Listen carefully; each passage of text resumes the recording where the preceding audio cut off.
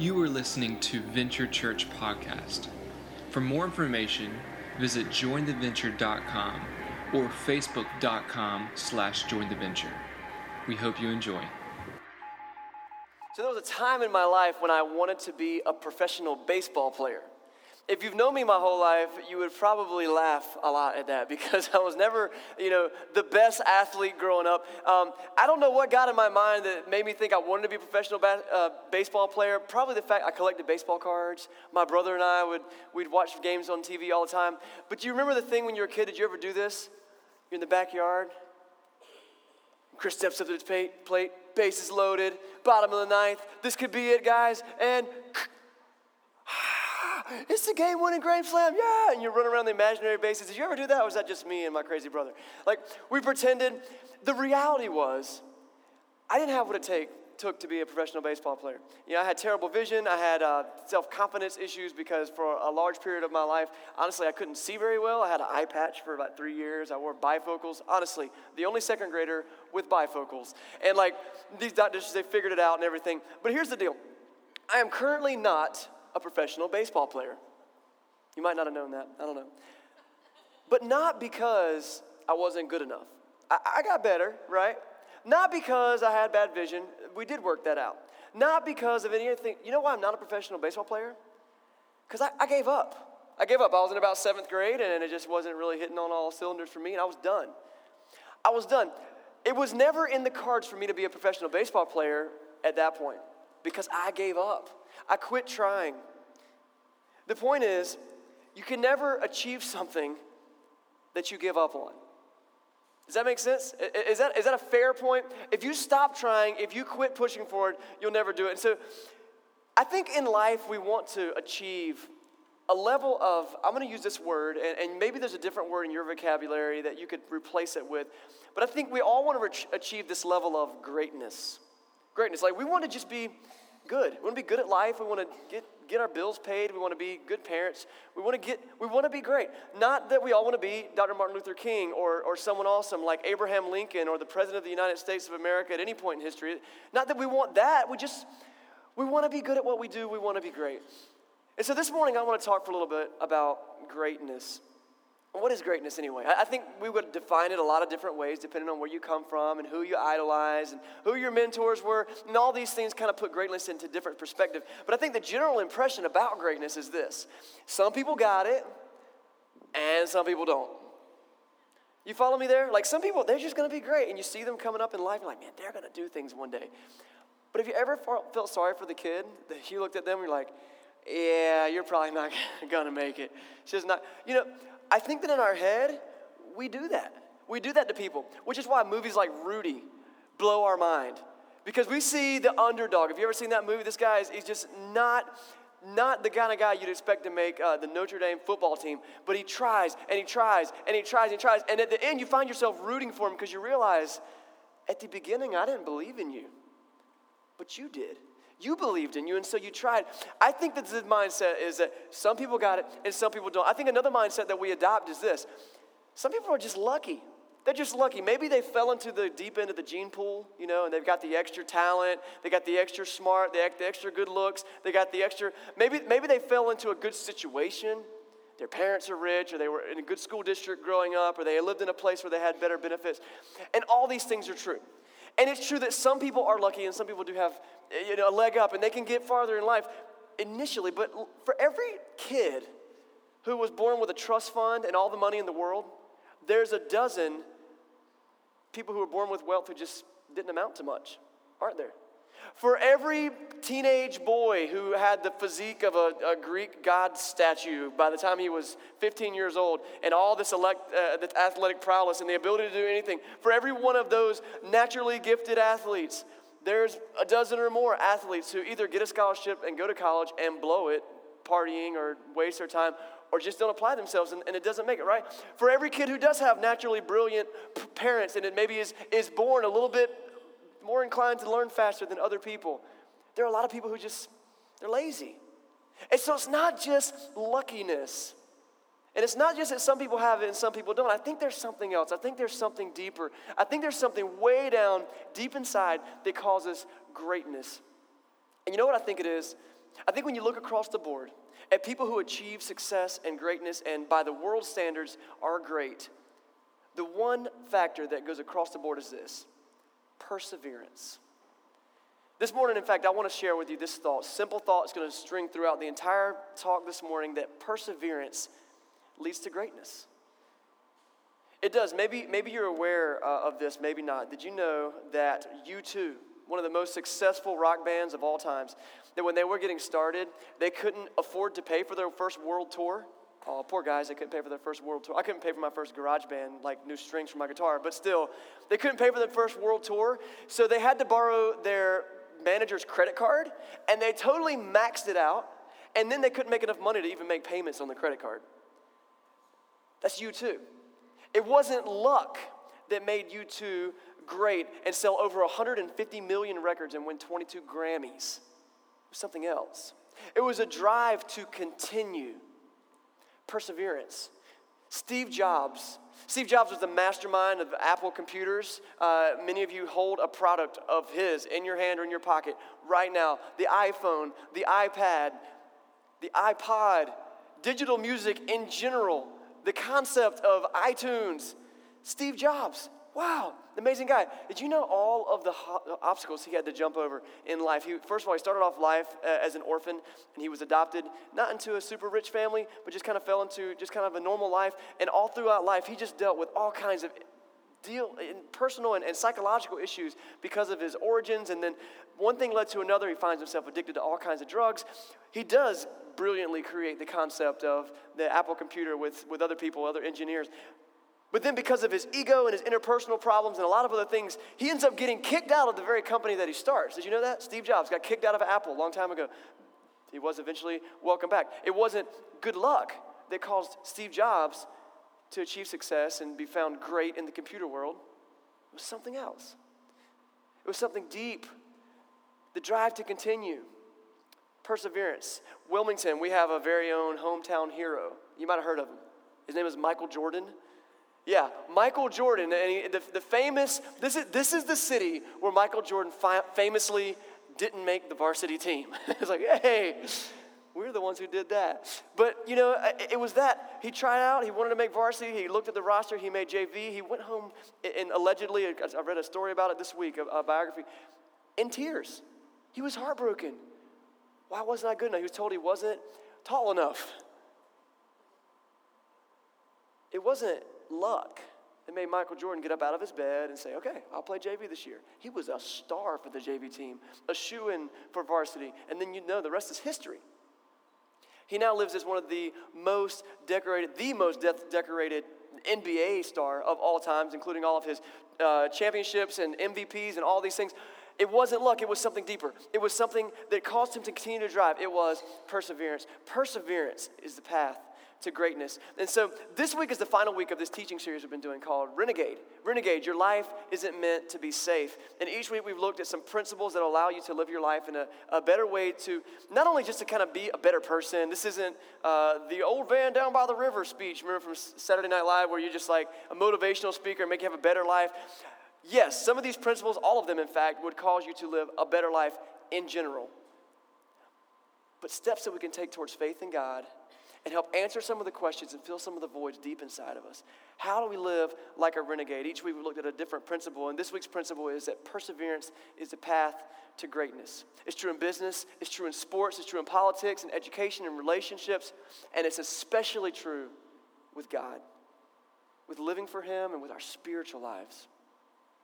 Maybe you're in here today and you've been battling with the whole God question in your life. You're here with a friend, or you've been coming for a few weeks on your own, and you're just trying to find some kind of foundation, and you think that God is it, but you're not quite sure. You know what? Honestly, this might be the most important principle for you. That perseverance is the path to greatness. Don't give up looking for answers. Don't give up seeking relationships. Don't stop looking for what it is you're looking for, because I believe that God is there. I believe that His love is there. I believe that His truth is findable and discoverable and decipherable, and we can talk about it. But if you give up, you never find it. So no matter where you are in your Christian walk or lack of Christian walk, man, it's perseverance that is a path to greatness. And so what I want to do this morning is show you what I mean by looking at two different lives. The first life I want to look at is in the Bible. So if you've got your Bible this morning, you can turn to the very first book. It's called Genesis. If you don't have a Bible this morning, we give them away for free. And so there might be one right under your seat right there. There's not one under every seat. And you could even go to the back and grab one. We're running a little low this week. We've ordered some more, so they'll be in next week. And if you don't have one of those, you can also look on the screen. We'll have the main verses on the screen behind me here.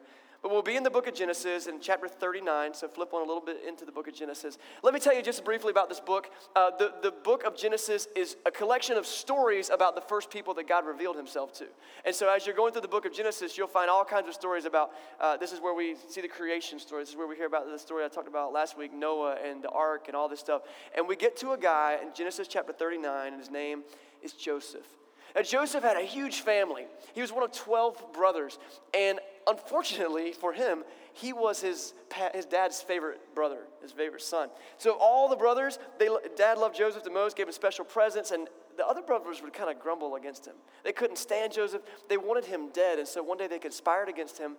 They literally dragged him out into the country, threw him into a deep hole in the ground, took his coat off and covered it with blood, took it back to their dad and said, "Dad, we're so sad, but our brother Joseph has been attacked by a wild beast and he's been killed, and here's the proof." They go back to that hole, they pull their brother out, and they sell him into slavery. Now, maybe you thought about selling your little brother into slavery, like when you were little, but like, no one actually do that. But they did. How heartless was that? So we find Joseph, and he is a slave, and he's traveling into the country of Egypt. And he's about to find himself a semi-permanent home in a guy's house. His name is Potiphar. So we're going to pick up Genesis 39, just 1 through 6. It says, "Now Joseph had been taken down to Egypt. Potiphar, who was an Egyptian, who was one of Pharaoh's officials, the captain of the guard, bought him from the Ishmaelites who had taken him there. The Lord was with Joseph." Pay quick attention to that phrase. The Lord was with Joseph. He's a slave. He's thrown away. You would think his life is in shambles, but that's what it says. The Lord was with Joseph so that he prospered, and he lived in the house of the Egyptian master. And when his master saw that the Lord was with him, and the Lord gave him success in everything he did, Joseph found favor in his eyes and became his attendant. Potiphar put him in charge of his household, and he entrusted all into his care everything he owned. From the time he put him in charge of his household and all of that he owned, the Lord blessed the household of the Egyptian because of Joseph. The blessing of the Lord was on everything Potiphar had, both in his house and in his field. So Potiphar left everything that he had in Joseph's care. With Joseph in charge, he didn't concern himself with anything except for the food that he ate. So Joseph starts out in a really bad place. Literally in the bottom of a pit. His brothers drag him out, sell him into slavery, lie to their dad and say he's dead. He's a slave. I want to draw your attention, though, to that phrase that I mentioned a minute ago. But it says, the Lord was with Joseph. In fact, Joseph's story is a series of ups and downs. If you read it, I totally encourage you to do that. If you read his story, it's like as soon as he seems to get on top of things, the bottom falls out again. Your life ever feel like that?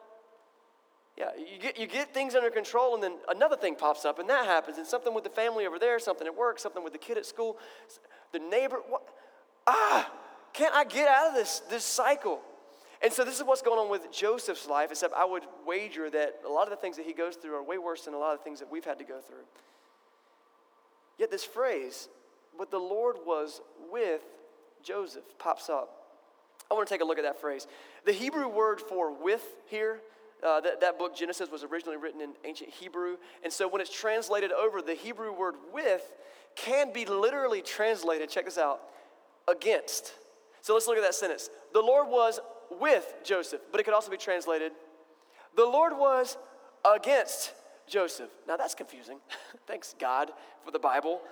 It's helping me out a lot here. You ever feel that way about church and God? I know I do. I've grown up in church my whole life. I'm constantly sitting with people who are trying to learn more about God or discover God or maybe kind of hate God. And it's things like this that get us confused.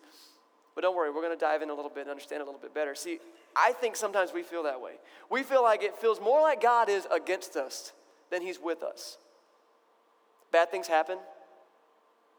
And then we find ourselves asking, how could God allow that? You been there? Yeah, it's confusing. But the reality is this word is telling. With. Because it says against, but it's not against like God is anti you. The word against is actually more like the word, I lean my ladder against the wall. It's propping it up. The Lord was against Joseph. The Lord was there to help him stand. The Lord was leaning back to back like Forrest Gump in the rain. You lean on me, and that way we won't get rained on, right? The Lord was with Joseph, holding him up. Now, when you shift that in your mind, I want to take us to those places where it's been dark, where it's been hard, where we look at God and go, come on, for real? I can tell you in my own life, it's hard for me to speak into your life because you're still in the midst of that sometimes. But in the times when I've finally gotten through the mess and I look back, I go, wow, things could have really been worse. Something kept things from getting worse. And I know that you've been in the positions where you're like, no, things can't get worse. But have you ever had that annoying friend who's like, let's look on the bright side. Let's count our blessings. You know what? They're right. Is it possible that when we're in the worst times in our lives, when we're in the bottom of the pit, when we're slaves to someone else's house, that the reality is that God has not left us? Is it possible that he might be the only thing keeping it from getting worse? Just throwing that out there. Let's check out Joseph's story. So the Lord was against Joseph, and it gets worse for Joseph because it looks like things are going well. Maybe you heard his story, and it's like, oh, Potiphar has put him in charge of all the slaves. Can you imagine that phone call? Hey, Joseph, yeah, you're doing really good. I'm going to make you head slave. Yay, I'm head slave. I mean, what you want to get is a phone call. Hey, I'm setting you free. He's head slave, and he's being prosperous, and things are going great. For Potiphar, not for Joseph. But the Lord was with him. You know, there's a pastor that's in Colorado. His name's Jim Berg, and I love listening to him, and he has funny things that he says. But one thing he talks about is that, man, if I wrote the Bible, I would have wrote it way different. And he says, you know, this is not the story we want to read. Here's the story we want to read. It goes like this. The Lord was with Joseph. So there was an earthquake, and it opened the doors, and a white horse came running in. And Joseph jumped on and pulled a sword out of a stone and painted it half of his face blue and yelled, freedom! And then his brothers all died of a plague. And then Joseph met a great woman, and they retired in Florida. Why? Because the Lord was with him. And the moral of the story is, when the Lord is with you, you live happily ever after. That would be a great story. I like reading that. I'd watch that movie. But God tells different stories often. He allows different stories to be written. I don't know why, but that's what seems to happen. The story that we wish would happen would be, the doctor said there was a tumor, and we prayed, and the tumor went away. Yay, God! That's the story we want to hear. Oh, we want to hear the story. My husband has been getting flirted with by this young floozy at work, and she walked outside, and she got hit by a bus. Like, that's the story you want to hear, right? But often God tells a much more real story. You know, stuff just doesn't always go perfectly. Maybe some bad things have happened in life, and maybe we wish it would clear up by lunchtime. But it doesn't. Let's check out the rest of this story. In 39:6b, it says, now Joseph was well built and handsome. Picture Justin Timberlake, maybe? I don't know. And after a while, his master's wife took notice of Joseph. And she said, come to bed with me. So Potiphar's wife, who I bet was pretty hot. I'm guessing, like, Potiphar, pretty powerful guy, had a lot of money. In Egypt, I mean, the culture was all based on physical beauty. Not all, but it was very highly esteemed. And so surely he could have had his pick of wives, and he probably got a hot wife. And she starts to take a liking to Joseph. And she's thinking, this could work out nicely. So she says, come to bed with me. And maybe you're thinking, well, at least something's going good for Joseph, right? I mean, maybe that's part of like what the worldly side of us wants to be. I mean, you know, it's not all bad. He could just kind of like take advantage of his boss's wife, and that would make things kind of, not Joseph. It's not what he does at all. Genesis 39:8-10 says this, but he refused. With me in charge, he told her, my master doesn't concern himself with anything in the house. Everything he owns, he has entrusted to my care. No one is greater in this house than I am. My master has withheld nothing from me except you, because you are his wife. How then could I do such a wicked thing and sin against God? And though she spoke to Joseph day after day, he refused to go to bed with her or even be with her. So here's lonely Joseph. He's away from his family. He's a slave. He's been sold into slavery. He's getting some other guy rich. He's got this woman giving him this offer, but he says no. Why? Because despite everything that had happened, despite all that had gone on, despite that his life had been turned upside down, he kept looking up. He kept his eyes fixed on God, and he didn't want to sin against God. So he says, no, I'm not going to do this. And Mrs. Potiphar doesn't take kindly to that. I'm going to keep on reading. One day, he went into the house to attend to his duties. This is verse 11. And none of the household servants was inside. So she caught him by his cloak, and she says, come to bed with me. Like, easy, lady, come on. But he left his cloak in her hand, and he ran out of the house. And when she saw that he had left his cloak in her hand and then run out of the house, she called her household servants. And she said, look, this Hebrew has been brought to here to make sport of us. He came in here to sleep with me, but I screamed. And when he heard me screaming, he left his cloak beside me, and he ran out of the house. And she kept his cloak beside her until his master came home. Potiphar comes home. She tells him this story. That Hebrew slave you brought us came to me to make sport of me, but as soon as I screamed for help, he left his cloak beside and ran out of the house. When his master heard the story, his wife had told him, saying, this is how your slave treated me. He burned with anger. Joseph's master took him and put him in prison, the place where the king's prisoners were confined. Again, this is not how you want the story to go. Can you imagine Joseph? Come on, God. I said no. I said no. I was a prisoner, and I was a slave. Now I'm a prisoner again. But not Joseph. He didn't throw a fit. Look at verse 39, like the second part of verse 20 in chapter 39. It says, but while Joseph was there in prison, the Lord was with him. There goes that phrase again. He showed him kindness and granted him favor in the eyes of the prison warden. Yay! The prison warden's my friend. No matter what happened, no matter how much his life turned upside down, Joseph kept looking up. He persevered, and guess what? This is the phrase. Perseverance is the path to greatness. If you keep reading this story, Joseph's hardship doesn't end right away. He's in prison for quite some time. But event after event after event transpires, and he ends up, this is crazy, he ends up being appointed as the second most powerful man in the nation, second only to Pharaoh, through a series of honest things that he does. Yeah, and in that position, there becomes a famine in the land, and he comes up with the strategy to save the food so that people don't starve during the famine.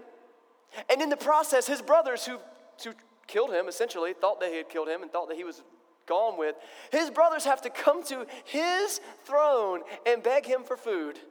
They don't know that it's him, of course. He's got an Egyptian makeup, I imagine. I don't know. And eventually they realize that it's him, and he's like, the Lord was with me. Not all of us are going to end up as the second most powerful man in the world, just so you know. Don't want you to be disappointed. The fact is that the Lord is with us. He's there for us to lean against, and he leans against us when we're about to fall down. But the question is, when our world is turned upside down, where do we look? It only works if we look up. Not only do we look up, but we do one other thing. When we're getting pushed backward, we must continue to move forward. That's kind of a second point this morning. I told you we're going to talk about two people. We talked about Joseph. The second guy I want to talk about, his name is Adonirum Judson. Each week in this Renegade series, we've taken a person out of kind of contemporary history within the last couple hundred years at least. Last week we talked about Rosa Parks, and we've talked about a guy named William Carey. We talked about Esther Ann Kim. We talked about these great people and different principles that they applied to be renegades. Renegade is someone who's going to stand up for what they believe is right, even when everyone else might say that it's wrong or it's unpopular or it's scary. And so we're going to look at this guy today briefly. His name is Adonirum Judson. Adonirum Judson was born in the late 1700s, and in the early 1800s, Adonirum decided, he was an American, he decided he wanted to be a missionary to India. We were talking about William Carey a few weeks ago. It was that family Sunday that we had, if you were here. It was William Carey who really opened the door for more and more missionaries to come into India, so that's some more of his legacy living on. Adonirum decided when he was 22 years old that he wanted to be a missionary to India. He was in love with a girl, a 21-year-old. Her name was Mary Ann. And so he wrote her this letter to ask. I love this letter he writes. He writes a letter to her dad to ask for her hand in marriage. You guys who are married, did you ask the dad? I did. It's a funny story. There was actually a gun on the table when I did. It was a funny story. You have to be there. But I don't know if all of you asked, but this is how Adonirum asked his future father-in-law to marry his daughter. He says, I have now to ask whether you can consent to part with your daughter early next spring, to see her no more in this world, whether you can consent to her departure and her subjection to the hardships and sufferings of missionary life, whether you can consent to her exposure to the dangers of the ocean, to the fatal influence of the southern climate of India, to every kind of want and desire, to degradation and insult and persecution, and perhaps a violent death. Can you consent to all this for the sake of him, he's talking about Jesus now, to him who left his heavenly home and died for her and for you, for the sake of the perishing immortal souls, for the sake of Zion, that's another kind of phrase for the kingdom of God or heaven, for the sake of Zion and the glory of God? Can you consent to all this in hope of soon meeting your daughter in the world of glory with the crown of righteousness? This guy's so romantic. He knows his way to a girl's heart. So he writes that letter to her father. I love her father's response. Her father said, she can make up her own mind. So he tells her, he gives her the letter, and Anne is really thinking about this. Do I want to be the wife of a missionary who's going to India? She writes this letter to her friend Lydia. She says, I feel willing and expect, if nothing in providence prevents, to spend the rest of my days in this world in the heathen lands. Yes, Lydia, I have come to the determination to give up all my comforts and enjoyments here, sacrifice my affection to relatives and friends, and go where God, in his providence, shall see fit to place me. Wow. I think she said yes. So this is how they start their journey together. I encourage you to check out Adonirum Judson's biography. It's pretty impressive. He actually was a period of his life where he was a complete atheist. Didn't think God was even something worth pursuing. Didn't think God was logical. But through studying and looking at nature and looking through all kinds of things and philosophy and logic and studying the Bible later and studying biblical languages, he finally comes to a point where he says, not only do I believe that God is real, I believe that he is so real that I have to go and tell people about him, even if it's dangerous. This guy was a renegade. He realized that faith wasn't meant to be safe. So he's ready to go. Him and his beautiful young wife, Marianne, they get ready to go, but there was a problem. Because they were Americans, and when they get into the port of Calcutta where they wanted to go, the harbor master there said, you can't come in here. You're not allowed for whatever reason, because they were Americans and because whatever was going on at the time. You can't come in here. This is what Adonirum Judson does. He goes, fine, we will go to every port this boat stops at, and the first port that lets us off, that's where we'll be missionaries. So they begin to do that. But they're out in the harbor, or they're out in the sea, and they begin to go on their voyage, and this monsoon hits. For 3 weeks, they're stuck at sea. His wife, by the way, is very pregnant and has the baby in the storm on the boat.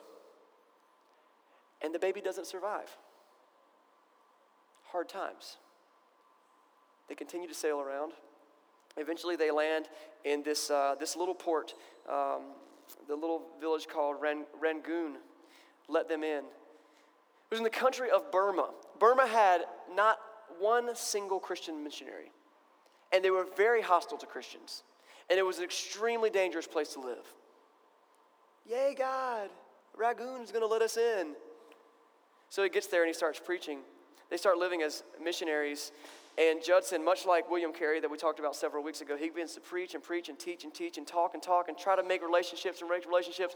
For 6.5 years, he does that. And not one single Burmese person decides they want to become a Christian. 6.5 years. It gets frustrating, but the people overseas in America who are supporting him financially, they're writing him letters, they say, Adonirum, you got to stop, man. You're wasting your energy, you're wasting your time. Most of all, you're wasting our money. We can't send you any more money. So after 6.5 years, they drop him cold. And he's stuck in Burma. So he writes letters back. He says, fine, don't send me money. I'll be fine.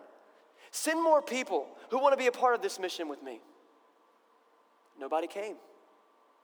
But he kept preaching. Eventually, the government there in Rangoon became anti-Adonirum. They didn't like what he was doing. They didn't like the way he was suggesting that they should change their religion. So they put him in jail. He spent a lot of time in jail, 110-degree temperatures, malaria-infested mosquitoes biting him, eating him day in and day out. He would be in there for years at a time. There was one point where they had him chained by his feet from the ceiling with his back up against the wall and his head and his shoulders barely off the floor for 2 years. And from that position, he had to eat and sleep and use the bathroom. Oh, incidentally, while he was hanging in that position, he also began to translate the Bible into Burmese and hide it under his pillow at night so the guards wouldn't take it away. His wife came to visit him every single day. It was a 2-mile walk one way. And she would plead with the guards and plead with the authorities and say, please let my husband out. She was pregnant again when he had first gone in. And she had the baby while he was in jail. Adonirum was beginning to suffer physically to where he was completely weak. His wife was the same, and she finally was able to have the baby while he was in jail. But she just didn't have the strength. Her milk had dried up. The baby was getting sick, and finally they let him out. He gets out just in time to be there when his wife dies. And then the baby dies. All in all, Adonirum was married twice. 3 times, 2 more times, 3 times totally. And outlived all 3 of his wives, and out of the 13 children they had, 7 perished. Come on. When does this guy know when to say enough is enough, right? When do you give up? When do you go home? When do you throw in your hat and say, I'm done, God? I tried, okay? I tried. But guess what? Through it all, Adonirum Judson did not give up. He didn't. He didn't stop. He just kept moving forward. When the world pushed him back, he moved forward. When his life was upside down or his body was physically upside down, he kept looking up. And check this out. Perseverance was the path to greatness. Adonirum Judson personally ended up establishing, after 35 years in Burma, he personally ended up establishing 63 churches. And in that time, he led over 6,000 people to become Christians. Today, there are over 37,000 churches that trace their beginnings back to Adonirum Judson's patience and perseverance. If you go to Burma, up in the highlands, there's a tribe. And in that tribe, there are over 180,000 people who call themselves Christians. And they have 100 Christian schools, elementary schools and high schools. And those schools send out missionaries all over Southeast Asia. How did it happen? Well, you go and you ask those people there today, you know what a lot of them say? It happened because of Adonirum Judson. Perseverance is the path to greatness. And obviously it wasn't easy for him. I didn't tell you that story so you could be like, oh, poor Adonirum. But so maybe we could take a step back and go, how easy do I give up? How quickly do I throw in the towel and say, I'm finished? We need to keep moving forward when the world is pushing us back. We need to keep looking up when our world is upside down. Because perseverance is the path to greatness. So my question for you is this. What about you? What about you? I recognize that in this room we have a broad spectrum of people when it comes to your faith. We've got people in this room who've grown up in the church their whole life. We've got people in this church right now who this is your first, second, third week ever going to church, and you're just checking it out. Here's what I want all of you to know. It is totally worth living and dying for. But it's not something we can take lightly. Being a renegade is being willing to say, I'm going to stand up and do this no matter what the cost. And I'm not going to throw in the towel early just because it gets hard. But maybe what you need to hear today, if you're someone who is like, I'm not really embracing the God thing yet. I've still got a lot of questions. The principle is still true for you. Perseverance is the path to greatness. Don't give up. Don't give up the good fight. Continue to seek counseling. Continue to seek friendships. Continue to seek truth. Continue to seek love. Go for those things first. The one thing I want to invite you to do, there's a lot of things we could do today. We're going to talk about how you can sign up for small groups today, or you could go to Venture Basics, which is a great class, which I will plug this real quick. In 2 weeks, on the 28th, we start Venture Basics, which is a 6-week class that talks about questions like, who is God? Who is Jesus? What is the Bible? Is it reliable? And how can we know? And does that matter? It's 6 weeks of that. I love it. It doesn't matter where you are in your understanding or faith in God. It's a great class. It'll start in 2 weeks. You can make a note on your connection card. On the back, I've been told there's some orange ones also, the greenish or orangish cards that were in your seats. Just check on the back. Venture Basics, send me an email. We'll send you the email with the information. But maybe you're in a position where you only need this one invitation. This is the invitation for you. Come back next week. Come back here next week. Work on building some good, healthy friendships with some people in this room. Perseverance is the path to greatness, and you can do this. You can make it. But what if? What if? Like Joseph, what if it's true that God is with you? That like a ladder leaning up against a wall, he is there holding you. He's holding you in his hands. He's holding you with his back. He's holding you with his strength. He's holding you with his love. And right now, all he's wanting for you is to keep on going. Don't give up. In fact, next week we're going to celebrate some awesome stories that have happened right here in this room. Next week is our 1-year birthday celebration. Woo! Yay, God, for real. 1 year, we as a church family have been gathering together, and we've gone from a group of in the beginning, 10 or so people to, we've been, 130, 140 people the last several weeks. You know what's happening? People are realizing God is with me. And their lives are changing. I loved yesterday being with a couple and seeing them accept Jesus and be baptized yesterday afternoon. It was so awesome standing within a small group of people that we were there, and we witnessed it. And to see them going, you know what? I see something different in this God stuff. I want this for my life. I want to do that. God is with you. And we're going to tell a lot of those stories next week as we celebrate our 1-year birthday. But the point is this. There's hope. There is light. And there is great satisfaction and fulfillment in living as a renegade. As the church community, can we do that?